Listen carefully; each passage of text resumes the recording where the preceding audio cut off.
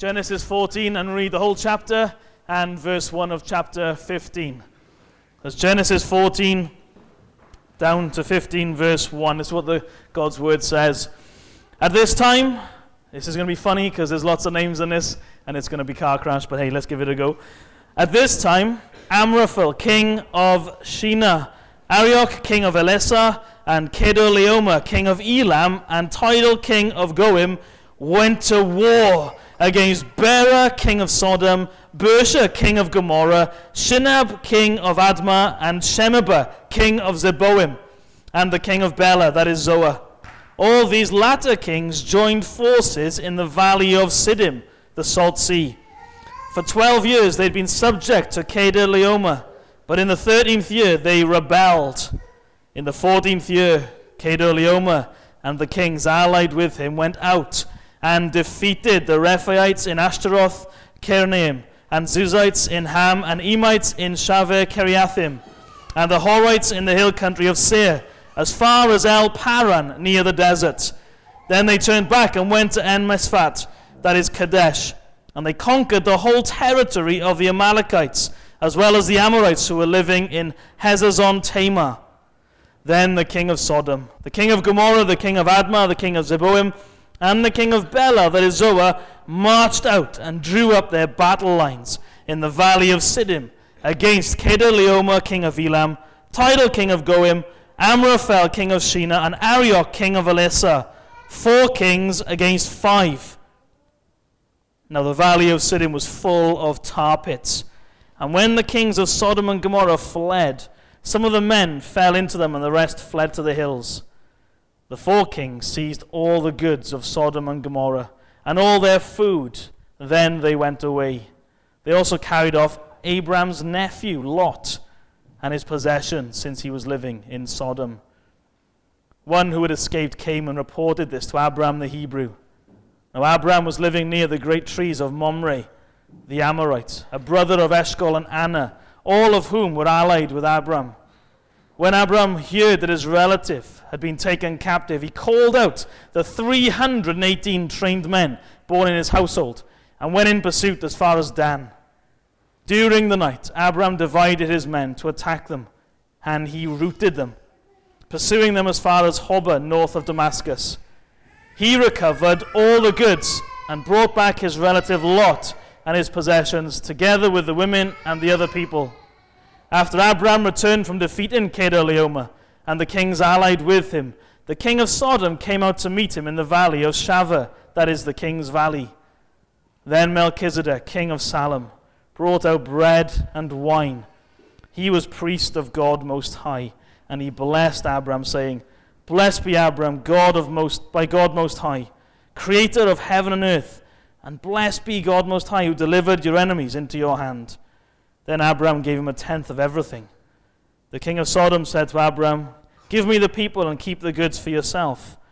But Abram said to the king of Sodom, "I have raised my hand to the Lord God Most High, creator of heaven and earth, and have taken an oath that I will accept nothing belonging to you, not even a thread or the thong of a sandal, so that you will never be able to say, 'I made Abram rich.'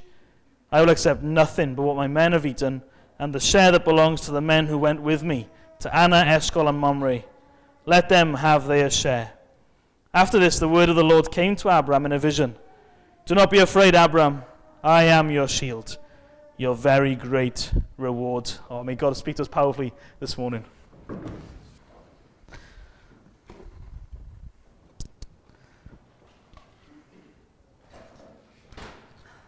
Good morning, everyone. Good morning. It is great to see you all this morning. If you want to turn your Bibles to Matthew chapter 6, and I'll read just a few verses from chapter 6 of Matthew and then from Genesis. Matthew 6. And I'm just going to read verse 24. For prayer meeting on Wednesday, if you can come through the front door, that'd be great, because we have prayer meeting in here now. We've made some room, as you can see, on the sides here for more tables up in here. So we've got too big for the other room. Now we're wanting you to know that if you come at 7:30 till 8:30, there'll be a seat for you. But if you want to come for food, there's a table for you too. So please come along and pray for God's work here in Gabalva. Matthew chapter 6 and verse 24. No one can serve two masters. Either he will hate the one and love the other, or he will be devoted to the one and despise the other. You cannot serve both God and money. Shall I pray? Lord Jesus, we thank you and praise you for bringing us together. We thank you for bringing us to this point as a church, Lord Jesus, you are at work within us, and we just want to praise you and thank you for that. We thank you for your death for us and your life that you live for us and the life that you give to us. And we just pray this morning that we would love you and we wouldn't love the things of this world. We just love you. I pray this in Jesus' name. Amen. Well, Genesis 14 and 15 is a fantastic passage to be preaching on this morning. Really, as we come to what we see here in chapter 14 of Genesis, there is a choice that is to be made by every single one of us. And the choice is what Billy Graham said there in his sort of like gospel appeal, if you like. He says you've got a choice to make, and the choice is this: whether you choose the world, with its riches, with money, with pleasure, with sin, or you choose Christ. He's got a brilliant voice, doesn't he, Billy Graham? You can't really copy that. That is the choice that is on the plate for you. You either go with the world and the pleasures and riches and money and sin, or you go for Christ. I wonder which one seems more attractive to you. If you're not a Christian here this morning, I hope that you look at us as God's people and you say, oh man, they go for Jesus and look at them. They're loving it. I hope you think that. But what seems more attractive to you as a Christian this morning? Does Jesus seem more attractive, or does the world seem more attractive? The world with its pleasures, with its riches, with its money, with sin. Does that seem more attractive, or does Jesus? We've got a man here, Abraham, who chooses Jesus every time. It's not a given, you see, that you respond to that call when it was made by Billy Graham or whatever preacher it was that was preaching to you and said, look, you've got to take Jesus. And that moment, you knew you were a sinner, you needed a Savior, you trusted Jesus. He's like, I'm choosing Christ because the world has done nothing for me and continues to do nothing for me today. But it's not enough, is it, just to say, I made that choice. Are you making that choice today? I think that's like a massive warning from 2 Chronicles, if you've read it as part of RBT, or if you've read it at all, is that you've got these kings, which at the beginning of their lives, it's summed up by their hearts totally committed to Jesus. You've got lives there that are good in the eyes of the Lord. You know, he followed the ways of his father David. All those descriptions apply to these kings at the beginning of their lives. But somewhere along the line, they stop choosing Christ and they choose the world. They choose pleasure. They choose sin. They choose other gods. They choose pleasure. That's what happens, doesn't it, with many of the kings? So Asa, he chooses doctors. He puts his trust in doctors over Jesus. Yeah, that's what he does. Oh, Asa, what are you going to do? Oh, no, I'm going to trust in the king of Aram. That's what I'm going to do, rather than in Jesus. You've got that choice today. You've got that choice to make every single day. Choose Christ or choose the treasures of this world. And so we're talking about money, aren't we? Let's get that right out there. We're talking about money because as a church we need it, money. We need it from you who are members. If you're not a member, then don't worry. If you're not a Christian, certainly don't worry about this. This is not for you. But as a church, we need money. We need money to support a gospel worker. It's not money for me so I can have a new car. Any of you fancy? No. That's not what we're talking about. We're talking about money for a worker. And we can say, oh, money doesn't really matter to me. Money doesn't matter to me. Abraham, you can see, doesn't matter at all. We'll see that in a minute. But you can say, oh, money doesn't matter to me. What are you talking about amongst yourselves at the moment? Are you talking about Christmas? Are you talking about how, nightmare, the heating bill's going to go up, aren't they? And you're like, oh man, what are we going to do with the money that I got because the heating bills are going up? It's supposed to be the coldest winter. It's supposed to be snowing today. Did you? Yeah, it doesn't. Yeah. Oh man, it's the coldest winter we're going to have for like 1,000 years. And it's going to be this winter. Oh, why couldn't it be another winter? Because my money, I don't know if it'll stretch. Oh, Christmas is coming and presents. And can we just do deals with the family, that we just buy for the grown-ups? And all that sort of stuff. What are you talking about amongst yourselves? What is it that fills your mind? What concerns your heart? I've been doing a Sermon on the Mount with one of the members of the church. It's been amazing. This week was just fitted right in here. Why do you worry about what you will eat, what you will drink, or clothes? Why do you worry about those things? Your Father in heaven looks at a flower, and he puts loads into this flower. He's designed it. It looks beautiful, smells beautiful. It's there for a couple of days, and it's gone. He says, how much more will he care for you? See, what's filling our minds? We can say, oh, money doesn't matter to me. But maybe that's what's on your mind. That's what you talk about when you're with people. Oh, I don't know if I've got enough money for that, or money this, money that.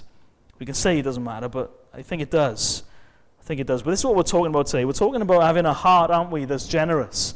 Having a heart that's moved by the grace of God, that's seen in Jesus, where he says, for you know the grace of the Lord Jesus Christ, that though he was rich, he became poor for your sakes, so you through his poverty might become rich. So that sort of generous spirit being in us. And all that we've seen so far really is embodied in this man Abraham, or Abram as he is here. Everything that we've been seeing embodied here in Abram. First of all, let's go to chapter 13 and have a look at Lot, because Lot is a bit different in this respect to Abraham. I don't know how you find it when you move in house. If you ever bought a house, suddenly everything is up for grabs, isn't it, when you move in house? So if you're looking for a house, your dreams start to get bigger. The more houses you look at. I can remember we're opening the South Wales Evening Post to the property page, and there would be houses in there. You just think, wow, that would be incredible. You read how many reception rooms there are, and you're like, yeah, this house is for me. You look at the garden, and it's got a pool. What kind of house in Swansea has a pool? But it looks great, and I want it. And your dreams start to get more grand, much more grand than the mortgage company would be willing for you to have. That's what happens, isn't it, when you start looking for houses? I don't know if you found that. We've moved only twice. We went from a 2-bed to a 3-bed, and in that time, it's like, what if we asked them? What if we asked them if they dropped the price 100,000? Do you reckon it might be good? Well, maybe the Lord wants us to have this house. All stupid things like that. In chapter 13 here, look at Lot and Abram. They're together, aren't they? And they've got lots of flocks and herds.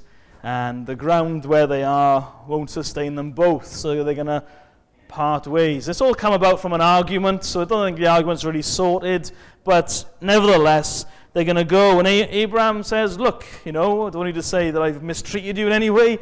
He takes it on the chin, and meek Abraham says, you choose. And there's the thought, isn't it? You choose. So you can just imagine him, right, honey, I'm off with his staff and his lunchbox. I'm going to have a look at this land.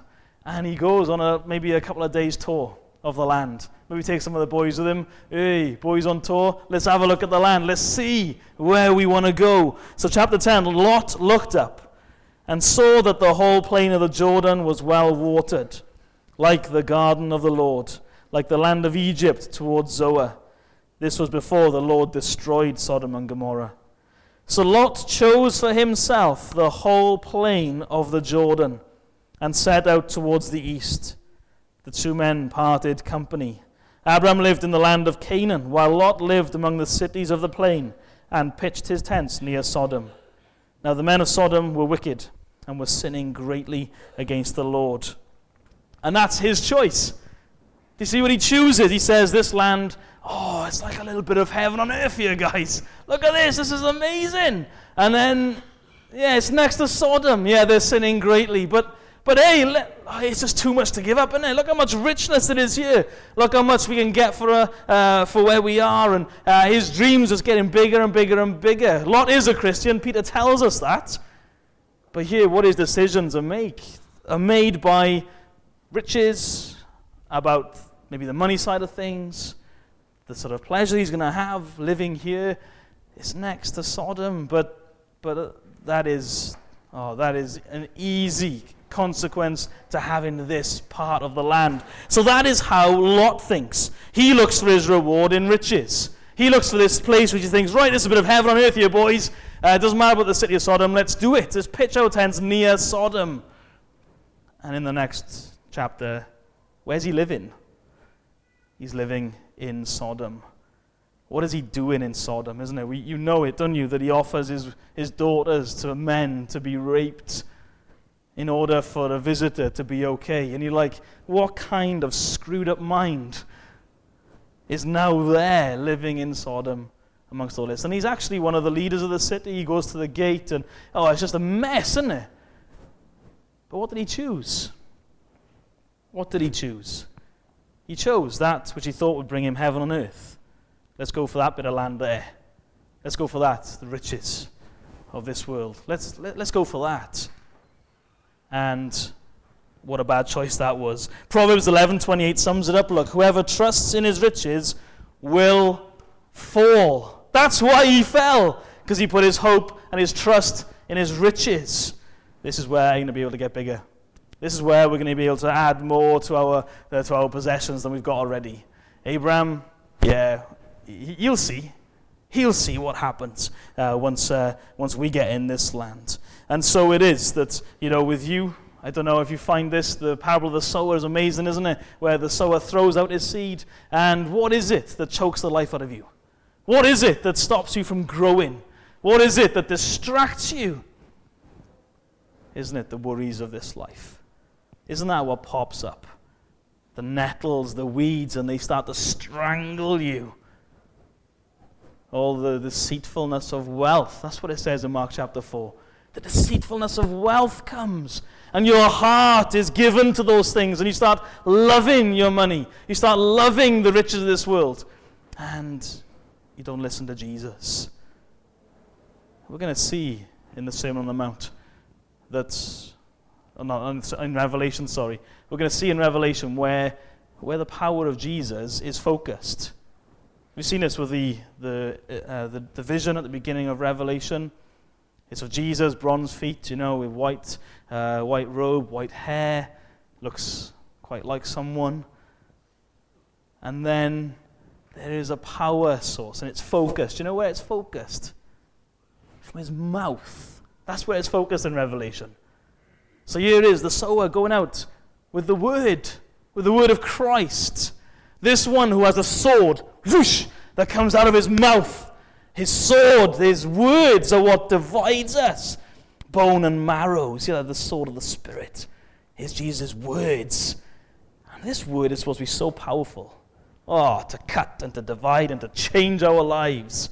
Yet, Mark chapter 4, it's ineffective. Ineffective. The words of Jesus, ineffective? How can that be? When a heart is taken up with the worries of this life.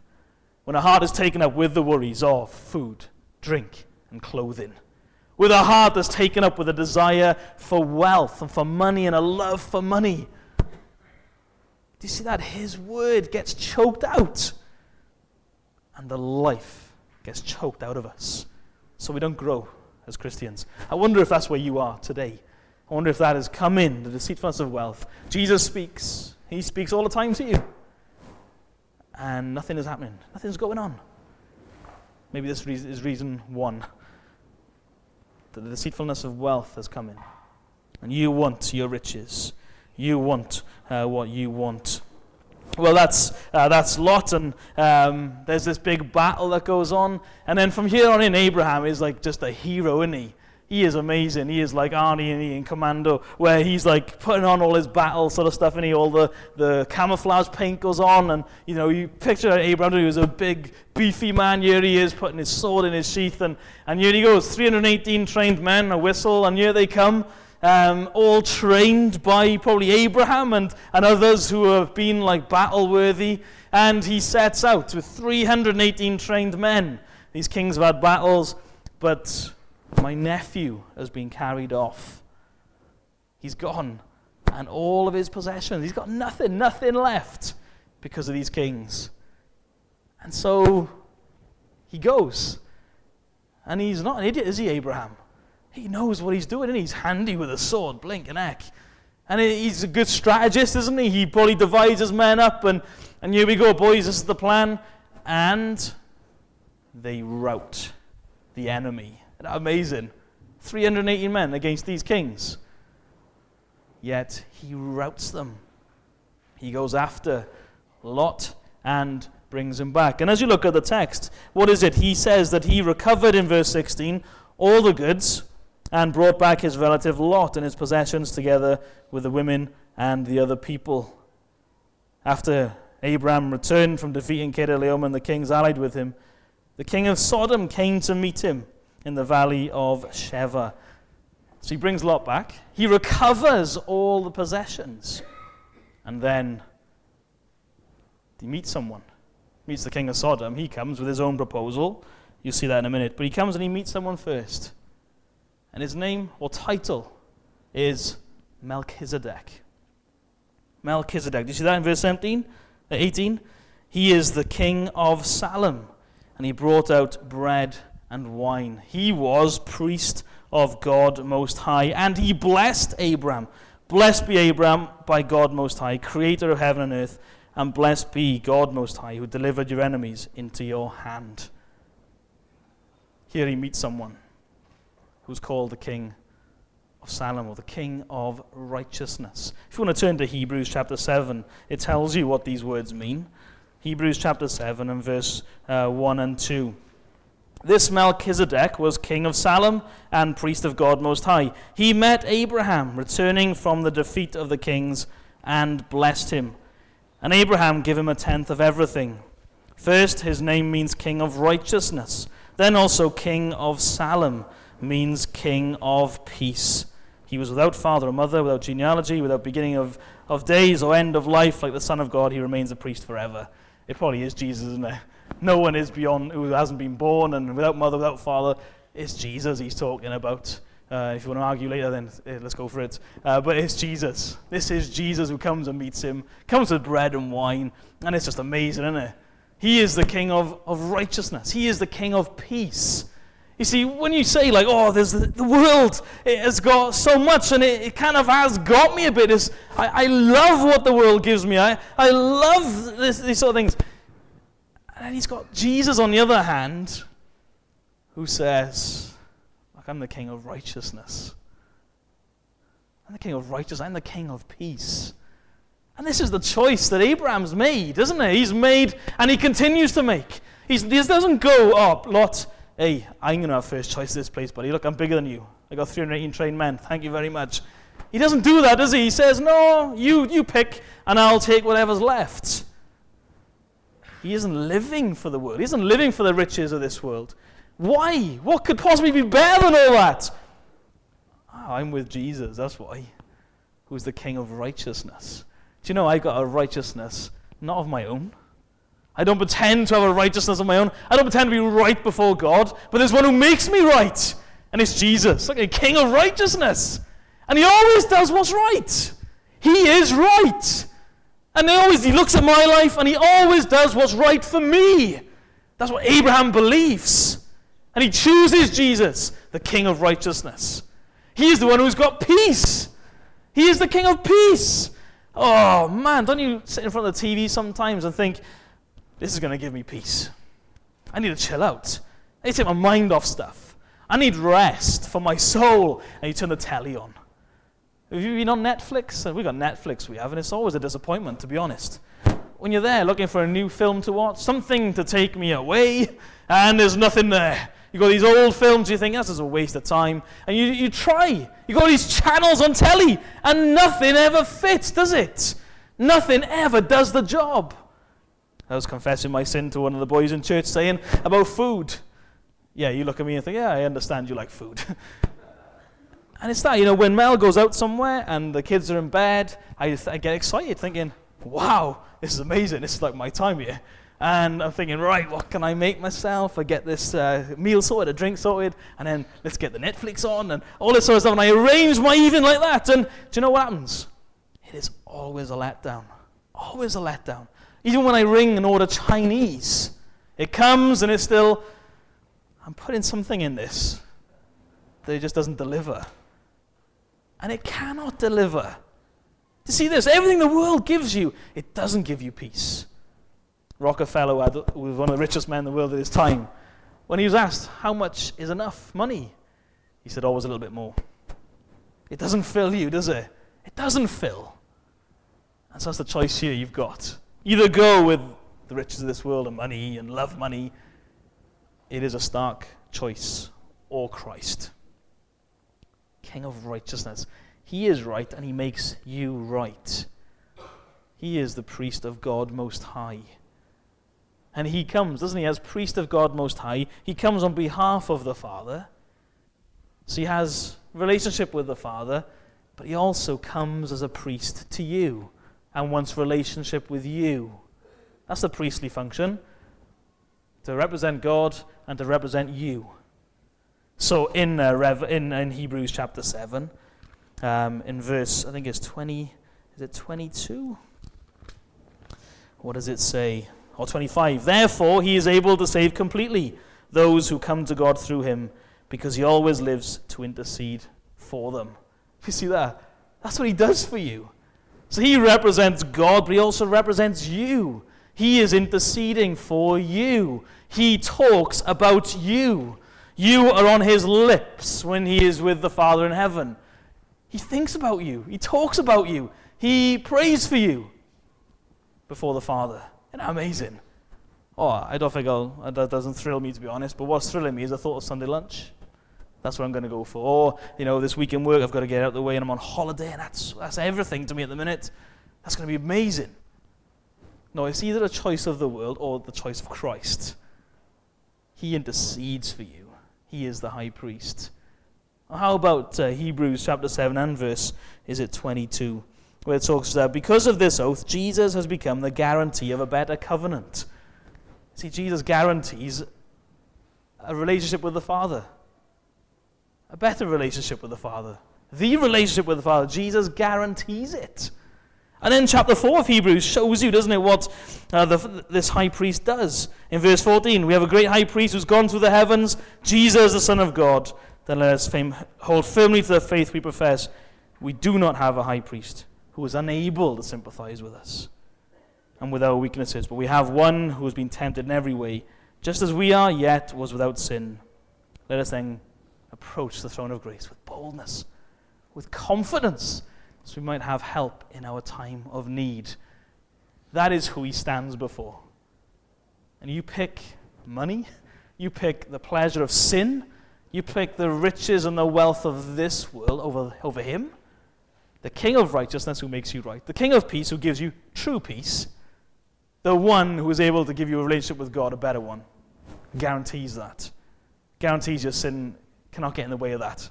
Will forgive you your sin, cleanse you from your sin. Will be the one who intercedes for you, who cares about you, and the one who gets you, who understands you, because he has suffered just like you. And you can talk to him. Why? Why do you go for this? Why do you set off throughout the land saying, oh, look at this, Egypt was amazing, look at this, it looks exactly like Egypt, there's a replica, yeah, of Egypt. Fantastic times in Egypt, they were great. Look at the richness of this world. Look how great it's going to be. And then you've got Jesus. Jesus, who is all that. Well, Abraham is the embodiment here, isn't he, of all we've seen. He's blessed by Jesus, by Melchizedek. He also points out, doesn't he, who really gave Abraham the victory. You may look at Abraham and see him all gunned up and all camouflaged up. But who is the one behind all of that? He says, blessed be Abraham. I want to bless you. I want to bless you, Abraham. You trust me. And you look to me. You find everything in me. I want to bless you. And blessed be God Most High, who delivered your enemies into your hand. Abraham, you don't get this to you from Abraham, that he's all swagger with Abraham. Look what I just did, like 380 men. You've got to be impressed with this. That's what I would be. He doesn't. He just stands there before Melchizedek. And he receives this blessing. He has acknowledged already that this is not by my strength or my power. This is God's grace to me. He's poured out his help upon me, and he's given these guys into my hands. That's how Abraham sees this. And then his response is not coerced by Melchizedek. It's not commanded or demanded from Melchizedek. Do you see? It's just a response from his heart. Then Abraham gave him a tenth of everything. And it mentions that in the Hebrews passage too. Then Abraham gave him a tenth of everything. Does Jesus need a tenth of your money? Do I remember in church when I was growing up of having some pocket money, having a quid, and then putting 10 pence in the collection. And when you look at that quid, you're like, 10 pence, man, that's quite a lot. Quite a lot of my pound has just gone in the collection box. But hey, there we are, I'm supposed to do this. But then when you grow up, isn't it? 10 pence, what's 10 pence? 10 pence is nothing, is it? It's like that. You take your tenth and you give it to Bill Gates. What's he going to do? He's going to thanks a lot for that. Well, doesn't even scratch the surface of what I've got. But as Jesus looks at Abraham, why didn't he take everything? Why didn't he take everything of Abraham's? Because everything belongs to him. Bill Gates, if he tithes to the Lord goes, what's that about? That's nothing. Because everything is mine. The whole universe is mine. So what's this about? Why does he give this tenth? I think there's two reasons. I think the first one is to say, this doesn't matter to me. This is not what I live for. He makes that point, I think, that he just gives it. Like, yeah, I've read this before and thought that he gives because he's plundered the other kings. That's what I thought. But it's not, is it? Abraham doesn't give away what he's just plundered. And so you think, it didn't really make a difference, a dent into his sort of financial stuff. That's not what he does here. He recovers all the goods. It's like you recover them because they're someone else's. And so he gives it all back to Lot and the king of Sodom. The king of Sodom says, hey, look, no, don't give them back. You keep it. And he's like, hey, no way. I have raised my hands before God saying, I am not going to take nothing from you, not even a shoelace, mate, so that you can say you made Abraham rich. He says, I'm not against riches. I got riches, but they're from the Lord. You see, that money didn't have him. He had money, but money didn't have him. So he raised up, I don't want to take anything from you, because that's not what I live for. I don't live for money. And it's almost in a response, isn't it, of like, you can have a tenth. But it's also a response, isn't it, of thankfulness, maybe a thank offering to the Lord, of like, I understand what you've done. You've poured out your grace upon me in that my enemies were mine. I defeated them. Abraham was the one who put the sword in the sheath. Abraham was the one who did the running. Abraham was the one with his men who did the strategizing. They were the one who swords made contact with other swords. He was the one doing all of that, but his acknowledgement is, thank you. Thank you for blessing me. Thank you for blessing me by handing my enemies into my hands and giving me the victory today. Those are the two things, I think, that are going on here. He doesn't live for money. Okay, yeah, Sodom, king of Sodom, I don't want nothing of yours. I don't want nothing. The plunder, you can see to these guys should have a share, but I don't want nothing. I don't live for that. I live for Jesus. And so Melchizedek, what does he bring out? He brings out bread and wine, reminding us of what he's done, reminding us of how he was rich, but yet for your sakes became poor. He breaks the bread, which is his body. He pours out the wine, which is his blood. And he shares this with Abraham. That is what Jesus has done. Jesus is the King of righteousness, the King of peace. He's the one who makes you right. He's the one who gives you peace when nothing else does. He is the one who brings you into a relationship with the Father. He's the one who is able to represent you before the Father and talks about you nonstop. He is the one who gets you and can give you peace and grace and mercy in your time of need. He is the one whose body was broken for you. He is the one whose blood was shed for you. And for Abraham, he's the one who handed your enemies into your hands. And so he just pours out his generosity here. I give you a tenth of all that I've got, because I don't live for money. And I'm so thankful for what you've done. And he freely pours it out. He freely gives it to Abraham.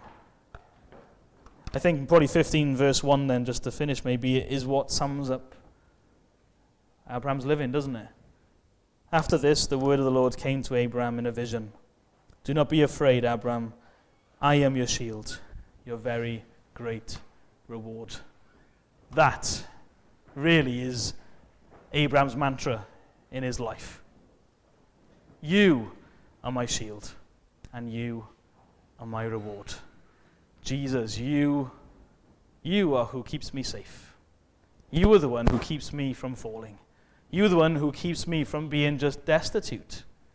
You are the one who is able to provide for my needs. You are my protection. You are my shield. And you are my reward. I am happy if I get you. Do you get that? Isn't that amazing? I'm happy for you to be my reward. Are you happy for Jesus to be your reward? Are you happy for him to be your security and your protection and all that you need? Are you happy for him to be what you enjoy? Oh, Jesus is my reward. I can have him. Do you know, I'm going to give a tenth. I'm going to give more than a tenth because Jesus is my reward. I get to have him, the one whose body broken and blood shed for me. Do you see how Abraham really embodies everything we've been talking about? Generosity, overflowing, just gives it out because of what Jesus has done for him. Doesn't live for riches. But Abraham is rich. But he sees what his riches point to. Don't worship the created. Oh, you worship the Creator. Because he is your shield. And he is your reward. Is he that for you? Can you say that? Can you say that maybe as you start budgeting now and as you look at your money and it's just, there's less for me to spend on myself. How are you feeling about that? Is there no reward that comes to you at that time? Is that an opportunity for you to say, I don't live for money. Well, I shouldn't be living for money when the car costs more than it should. An opportunity for you to say, I don't live for this. That's fine. I don't live for this. I'm going to get stressed about this. The Father will see us right by what we need. But I don't live for this. And I can give it. I can give it. I saw a film last night called Gravity. I'm not going to give anything away. Don't worry. Don't worry.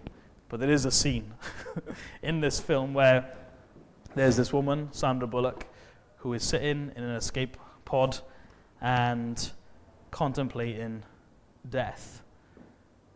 She says what she loves about being in space is the silence. It's just great. She says, I feel it's very peaceful up here. But she's running.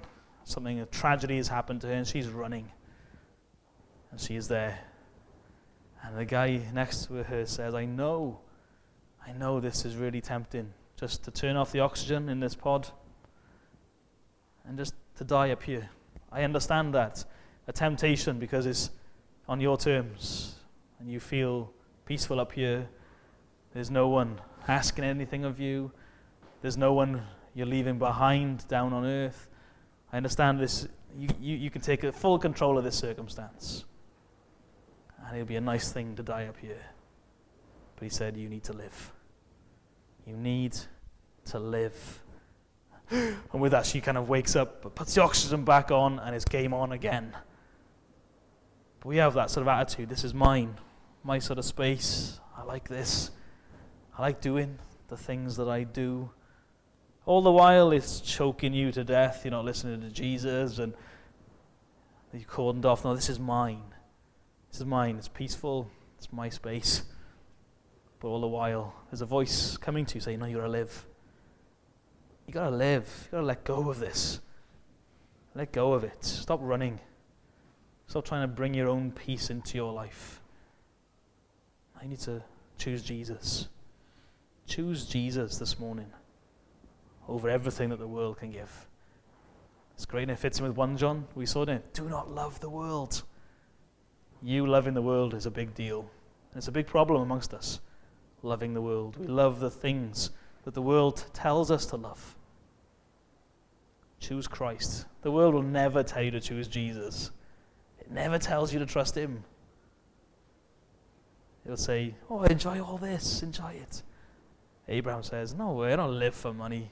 King of Sodom, I don't want a shoelace of you, mate. Get it away. Oh, none of that. He looks after me. He does. And I love him. And everything I have is his. And to prove that he doesn't love money, he gives a tenth. To thank Jesus for what he's done, he just gives his money. Oh, let it be so with us. Shall I pray? Father in heaven, thank you for this passage in Genesis. It's amazing what Abraham accomplishes in his fighting, but in his life we really see that he isn't living for the world.